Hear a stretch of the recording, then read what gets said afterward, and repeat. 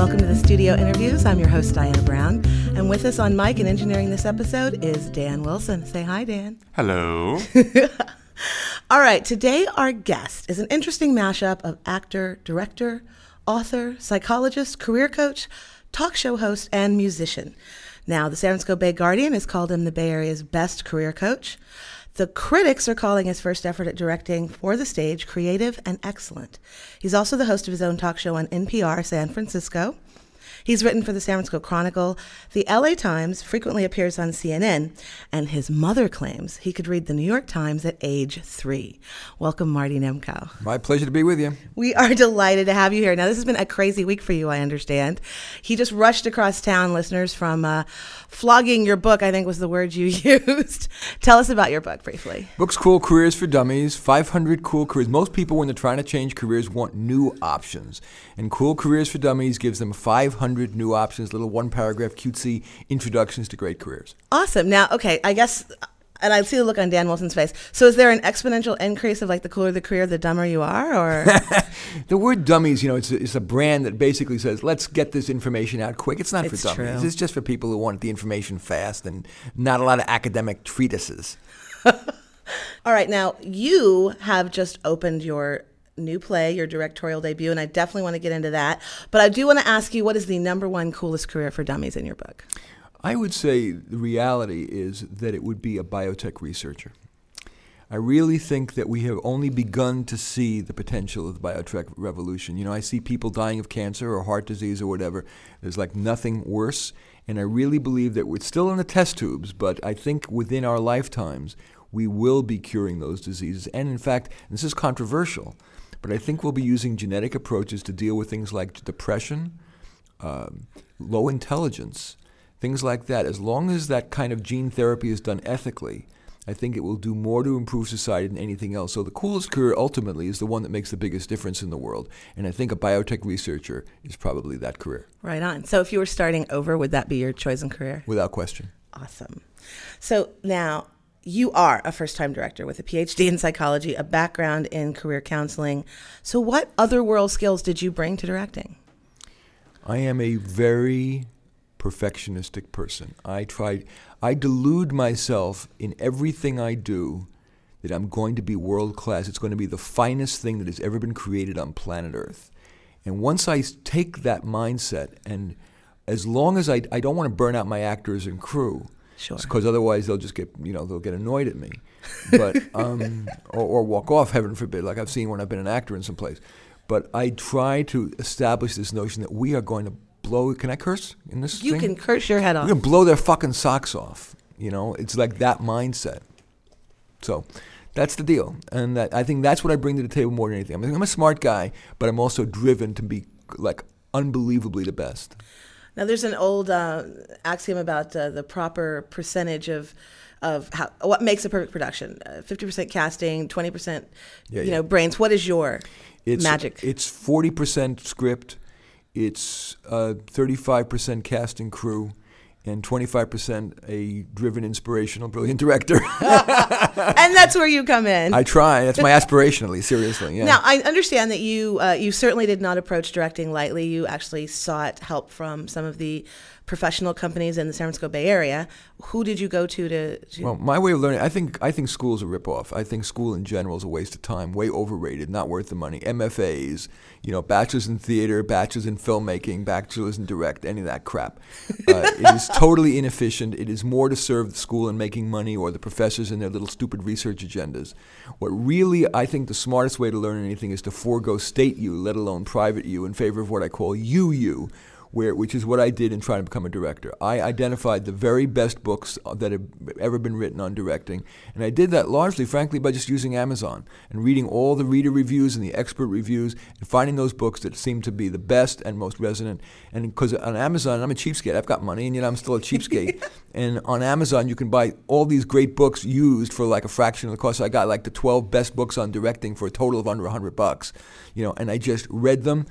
made notes, did the equivalent of writing a term paper on directing from reading it. So I took out, like, the term paper was called The Best Nuggets in Being an Amazing Director. And I would write down all that stuff. So all the wisdom of these great directing book writers and great directors were distilled into 10 pages. I ended up learning that, like, as well as I could, but that, of course, is still abstract knowledge. Sure. So then the first thing I said, okay, I got to get myself somebody to be foolish enough to let me direct the play.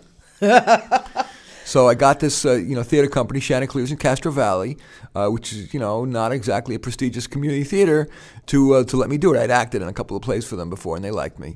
And so they let me do whatever I wanted. And so that once I got to do Same Time Next Year, because it's a real mainstream play, it's something perfect for the Castro Valley audience, I then had an immediate opportunity to apply everything I learned from these 12 books. So I start working on that. But then, because I realized I still don't know it all, I then went and I got the best talent I could, directing talent, to coach me, to both watch me in the casting process, to plan the casting process in rehearsals. So I got Greg Hubbard, who is the ACT's casting associate.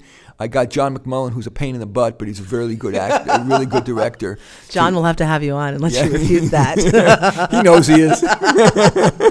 Oh, nothing like self-knowledge. Go on. So basically that's what I did. And just, importantly, while I was open to everything they said, I did not slavishly follow what they said. It's not like I had enough self-esteem to say, you know what, I will take seriously what they say, but I'm not going to necessarily implement it. And so I accepted some of the stuff they said and rejected some of the other stuff.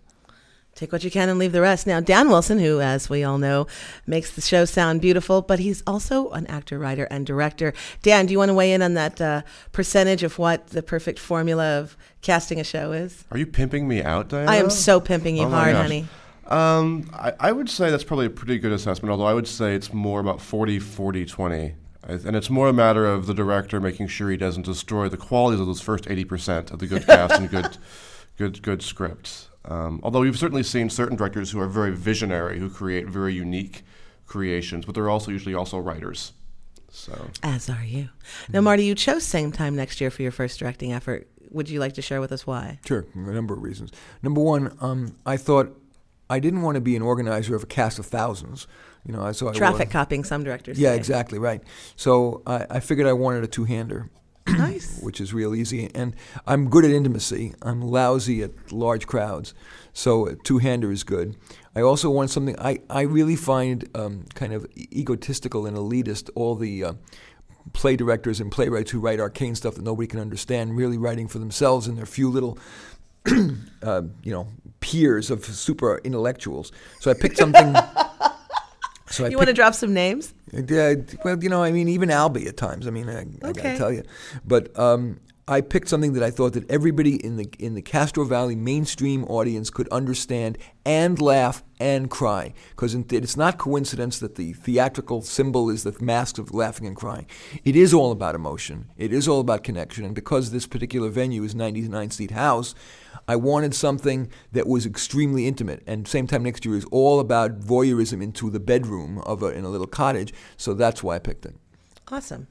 So now, what did you do to foster that intimacy between your characters? I actually took my cast to the original bed and breakfast where they filmed the movie Same Time Next Year so they could bond. You're kidding. And I actually encouraged them to stay in the same bed together all night, but they didn't do that. Are these lovely actors married? These are married. That might have something to do with it. Yeah. Well, if they were married and unhappily married, it might have been just fine. But no, one of them is extremely happily married, so she absolutely put the kibosh on that. I like how he said one of them. The other one, I don't know.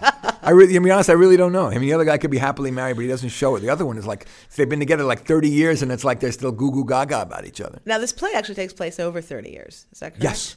So I'm very familiar with the film, and I have watched, I believe, one other production of it. And usually they tend to skew toward having younger people play the roles and then age them on. Yeah. You kind of went the other direction. Exactly. I do believe in the old actors rule, the director's rule, you cast the best actors. Two best actors I had were older. And I said, I'm going to work with that. And so what I did is I actually aged the script. I didn't change the script because I didn't want to violate the stupid royalty copyright laws. But I did make little tiny tweaks so that I could start them at age 40 and they actually end at 75. so that they make a 35-year transformation, but it enabled my actors make it work. And actually, given the aged audience that is community theaters, they were youngsters. Yeah, and the audience related much better. True. You know, the notion that at age 60 you can now have sex, or at age 70 still have sex, was very exciting to those old people in the audience. So right on, the future's really well. looking bright. Now, Marty, you added a multimedia element to this show. You want to talk a little bit about that? Yeah. They were very practical in the way they wrote the play script, which was this is the story of a couple that met. There were two people separate, and they met at a restaurant in a bed and breakfast, and then ended up in bed and having this amazing weekend together, and deciding to spend a weekend every year together. But it doesn't show how they met. And somehow it's jarring to me to have start the play with them just in bed having had sex. There's something about the seduction that's pretty cool. So Absolutely. as I told you, I took them up to Mendocino. We made a film. We made a film of how they met. We had them walking separately into this bed and breakfast, separately into the restaurant, sitting at opposite sides of the room. And then the difficult part, but which I think we captured, was the ability of showing how the magic slowly built and the seduction. And it's like, although they were both married and they both really didn't want to do it, but they couldn't resist each other, and showing that irresistible magnetic attraction. I think we captured that in 4 minutes and 45 seconds, and that's how the play starts. I understand you actually make a cameo appearance in that. I did. I did an Alfred Hitchcock, so I played the desk clerk. Oh, that's beautiful. Dan, you also made a little cameo in one of your recent productions. I've done a few of those, actually. Yeah, There seems to be a trend of directors I know, at least in San Francisco Bay Area. Glenn Havlin does that a lot in his company. But you did it in Vagina Dentata, a play you wrote, and you played... I played was supposed to be the invisible bartender. Because I had written a role just to get, and then I realized I had to have someone bring drinks on and off stage, and didn't want to cast someone to walk on and off stage every now and then. That was good of you. Yeah. No spear carriers. Yeah, but it's amazing what you can do with simply a look and a smile, and all of a sudden you've stolen the scene. So it's always. You're very hairy. I'm surprised you didn't play the vagina. Oh! Unfortunately, we have no Federation restrictions here, so we're open. That's why I asked the question. Well, we did throw out the title of the play, so I think you picked that up and ran with it. Boom, boom. And you were the only man in the show. Only man on the show in a subservient role. A lot of course. critics What pick else? up on that. Are there any other plays written these days that don't have the man in the subservient role? Give me a break. Oh, well, I'm going to definitely come back to that one. We want to spend some little time talking about that. That's very leading. Okay, here's another little question for you. Now, we have been talking in the last few months with several different artists. We're going to jump off of your specific show for just a moment. As long as you like. He's so accommodating. We've been bouncing around the question, is live theater dying? Is it a dying art form? It's a great question. Do you want to weigh in on that? The answer is I fear yes. And I'm so sad about it because I love the magic of live theater. But I look at who's coming, and it's old people who are nostalgic for the old days of live theater. And I think young people, the reality is that the miracles that can be done with technology, whether it be video games or movies or YouTube or whatever, are so cool and increasingly going to be ever more immersive and interactive that somehow live theater will be seen as anachronistic, I fear. Interesting. I read an article a few years ago, and I'll quote from it. It was in Arts Live, and this individual was stating that they felt young audiences find theater too close, too real and unmediated. It's almost creepy for them. They're not used to the immediacy of live theater. Do you think that plays into it? Yeah, I think a little bit. I think that's a little over-intellectual. I think they love intimacy. And, the fact is you can get it credit, even if you're in, what is that called, second world. If you're totally involved in that online space. I mean, you are, it's just almost a philosophical question, but are you really more intimately involved when you're passively sitting in row one in a little theater at 965 Mission Street, or you're more passively involved in an immersive environment in second world, even though you're only, interacting online? I would say you're probably more involved in online, so I think that's wrong. Now, Dan, you play a lot of online multiplayer games, correct? I've done a few. Mr. Warcraft. Well, let's just ask the question. What's your favorite online multiplayer game? I do more stuff with people that I'm actually with, like playing Halo, more than actually playing purely online. So you gather and then play this I tend to prefer to game actually gather with friends and then shoot each other repeatedly in the face. Good times. Good times. Well, for guys, whiskey and pizza, it's the best combination. Marty, are you a aficionado of the games? No, one of the key things people do ask how I get so much done. It really is I avoid every time suck.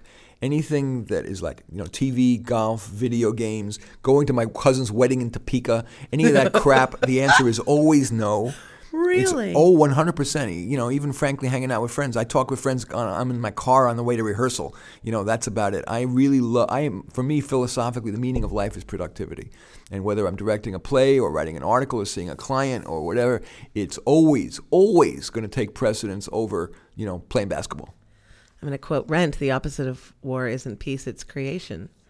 So, yeah, you are a very prolific individual. Your website you have articles on there on almost every imaginable topic. 500 articles, all previously published. It's amazing. And you also, in case that wasn't enough reading for us, you also list your favorite website, which is refdesk.com. It was. I haven't updated. That's probably about 3 or 4 years ago. But okay, so what is your new current? I got to tell you, it's got to be Google. I mean, how can you live without Google? Google. I couldn't to survive Google without. Is verb. To Google is to live. To Google is to live. And it helped me find out a lot about you beforehand. Oh, I bet. Now, here's a question. Back to the is live theater dead? Let's say that we've got, how many years do you give us? What's the prognosis? Well, it's going to last forever. It's just that the audiences are going to dwindle. It's going to be, right now you're on Gold Star giving 2-for-1s and sometimes free tickets, to get people in. Well, I think it's going to be a lot more Gold Star and Silver Star and Bronze Star, and it's going to be everything else. Full price tickets. Nobody's going to pay. Wow. Now, we talked a little bit about the world of online. Do you think online distribution of television-style programs, yes, that's the new frontier? I think so. And, watching them on your cell, watching them on your iPhone. Cell phone content. Yeah, everything. Like the early days of the internet. I keep hearing that bandied about. All over the place. When you're out, it's going to be on your iPod. When you're sitting in that stupid traffic, you're going to be peering one eye on the traffic and one eye in the, on your video phone or whatever. And when you're home, you're going to have this huge, 180-inch screen, immersive, full-wall TV, and you're going to play your games or watch your videos. You may indeed do, if you're going to, the savior, really, ironically, for live theater, it's going to be they're going to be available. Instead of this, right now there's a stranglehold. When there's a play, you can no recording permitted and all that. You know what? In the end, that's going to have to give way because people ain't going to come to drive into the city trying to find a parking spot. No way, because the master plan in San Francisco is no parking at all, and you're going to pay $9 zillion to park. So instead, what's going to happen is the play producers are going to have to be able to license the content so people can watch them on their big screen TVs at home. Otherwise, there ain't going to be anybody there. Fascinating. Dan, you want to weigh in on that? Interesting with the whole master plan concept. I wasn't quite aware of that. I have to wonder if it's going to swing one of two ways. I mean, you don't see any small opera, although I think there is a group called Pocket Opera. But generally, you don't see opera on the small scale. It's only for the large, huge master thing. So are we going to end up having only ACT theaters, which is the largest theater in San Francisco? Or is that going to end up losing its audience, and so you only have the scrappy folks who are passionate about it, who only expect an audience of 45 people? This is one I'm least sure of, but I would bet right now the value proposition for ACT sucks. It's $75 a ticket, and you got to park in the most expensive part of downtown. It's costing you a mortgage payment worth to go see a play if you're 2 or 3 people coming. I think that value proposition sucks.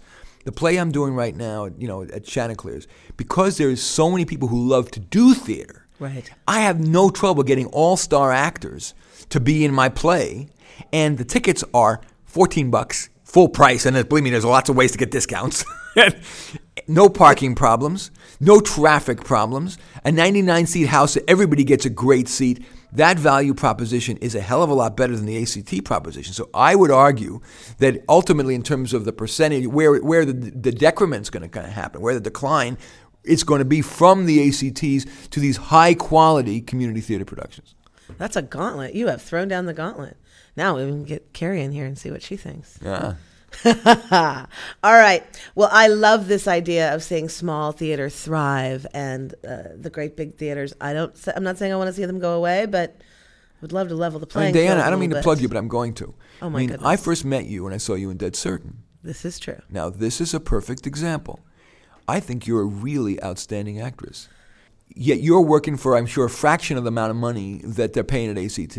And the pleasure of watching you for $7 on Gold Star, going to see Dead Certain, and in a 50 or 75 seat house, totally intimate, totally immersive, totally wonderful. How can ACT compete with that? And you guys were really great, especially you. Aw. Really. And I have to send him a check for that later this week. That's the truth, though. I'm kidding. I have to ask a question since you do come from a psychological background. Quickly switching topic off of Diana Brown.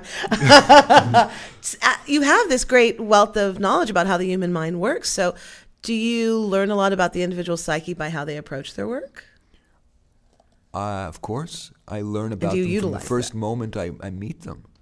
You know, one of the things I do think it's important, whether I'm directing or I'm counseling people, you know, one size doesn't fit all. And I know certain people need more praise, less praise, are smart enough to take a lot of input. Others can be overwhelmed by enough of it. Their hot buttons. What is their hot button? Is their hot button fame? Is their hot button creative advancement? Is their hot button being loved? You know, absolutely, each person is very, very different. Dan, do you use your insight into individuals? Not that you have the same psychology background, but as a director. Well, it's more as a playwright, I think, as well. In that I know that, again, going back to Dentata, that I had a lot of women approach me afterwards that couldn't believe that a man wrote the play. But I've also worked with women for most of my career in authority positions and all over the place and worked for women. And so I think if you understand people, then you can direct them and you can write them and you can get out of your own headspace to a certain extent. Right on. Now, obviously, I'm going to discuss the fact that you are a career coach. Do you have any career coaching tips for actors? What are we doing wrong out there? The average individual pursuing a career. I just got an email from Molly Benson, who's one of these good actors who's trying to make a living doing it. And she's doing what she needs to do, which is you can't avoid the marketing, even if you're an actor. Right. You must recognize if you are going to try to make a living doing this, you must do everything possible to become a businessman or a businesswoman.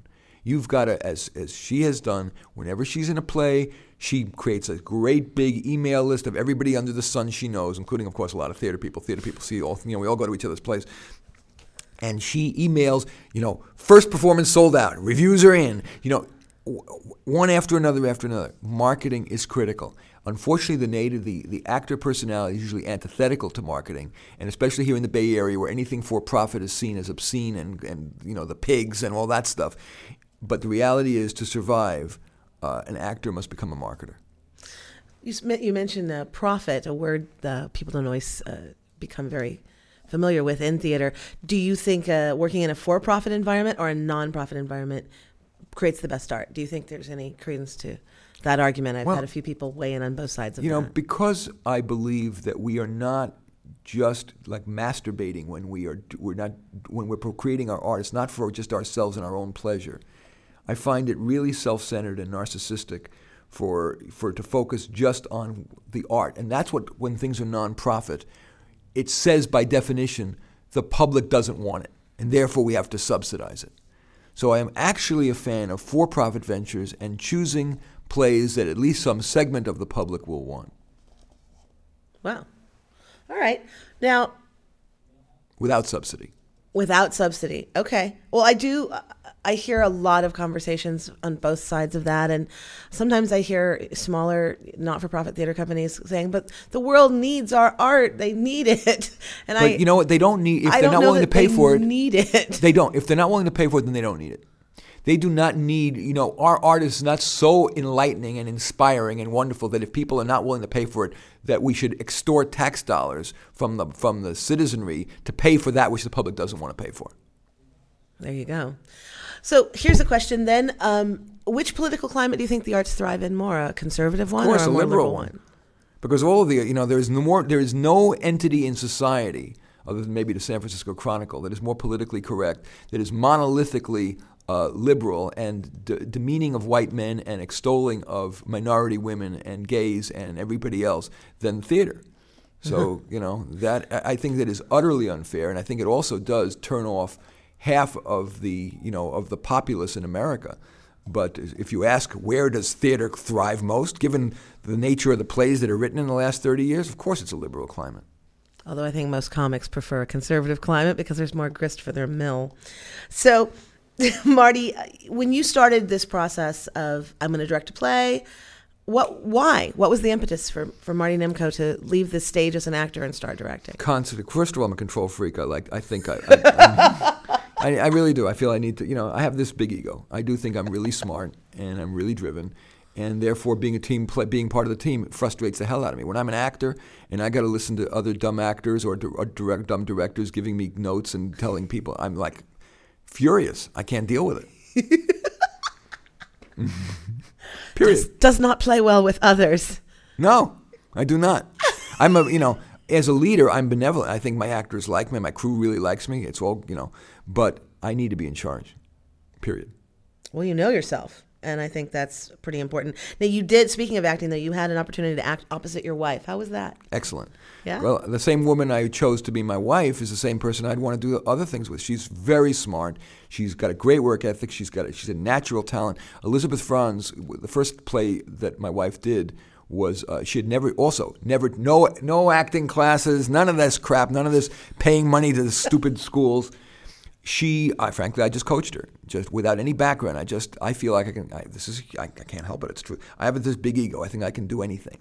And so I coached her in being an actress for about 3 weeks in preparation for an audition for Brighton Beach Memoirs. And then when she got cast in the lead after that, I then said, okay, now you need a little bit of coaching from a master. And I took her, I found out who played that same role on Broadway and who won a Tony Award for it, Elizabeth Franz. And she agreed to meet with my wife, and after a 3-hour coaching session, she said, "Bob, you have the gift." So she's a great actress. Without training, she's just great, and she's very smart and hardworking in addition. And so I love playing opposite her. We have a very similar temperament. We're very task oriented. We are not high maintenance, and we just do the job really well. And we're very open with our emotions. Neither of us are constrained people. So we can easily portray the very fullest range of emotions on the stage together. That's incredible. To share that with your partner. Well, Marty, if people want to see your show, where do they go? Give us the URL. We're really about 90% sold out already, which is really cool. Ooh, maybe you'll extend? I'm hoping that would be great. But it is at the Chanticleers Theater, which is in Castro Valley. Castro Valley is just south of Oakland. And best way to get tickets, well, let me tell you, again, play the same time next year. Kind of a very innovative, but we've gotten 3 standing ovations now out of 5 performances. People are loving it. We sold out 90+% of the houses. So if you'd like to come, we are running through at this point, unless they extend, until August 4th, Fridays and Saturday nights at 8, Sundays at 6. 4 reservations. You don't have to pay in advance, which is really great. So call, at least get a slot reserved. You call 510-SEELIVE, SEELIVE, or there's a crappy interface on their website for reserving tickets at Chanticleers, which is also weird spelling, chanticleers.org, CHANTICLEERS.org. Right on. If they want to find you, Marty, where do they go? Go to my website. I really have, at this stage in my life, I give away as much as I can. 500 of my articles about career, about men's issues, about education, and a little bit about theater. And also all my radio shows, my NPR radio shows are all archived free. Yes, tell them the name of your radio show. It's Work with Marty Nemko, everything about your career. And all that stuff's free at martynemko.com, which is spelled MARTY, N like Nancy, EM like Mary, KO.com. Thanks for listening, and check out all our shows at RadiostarNetwork.com. This has been a Cassandra's Call production.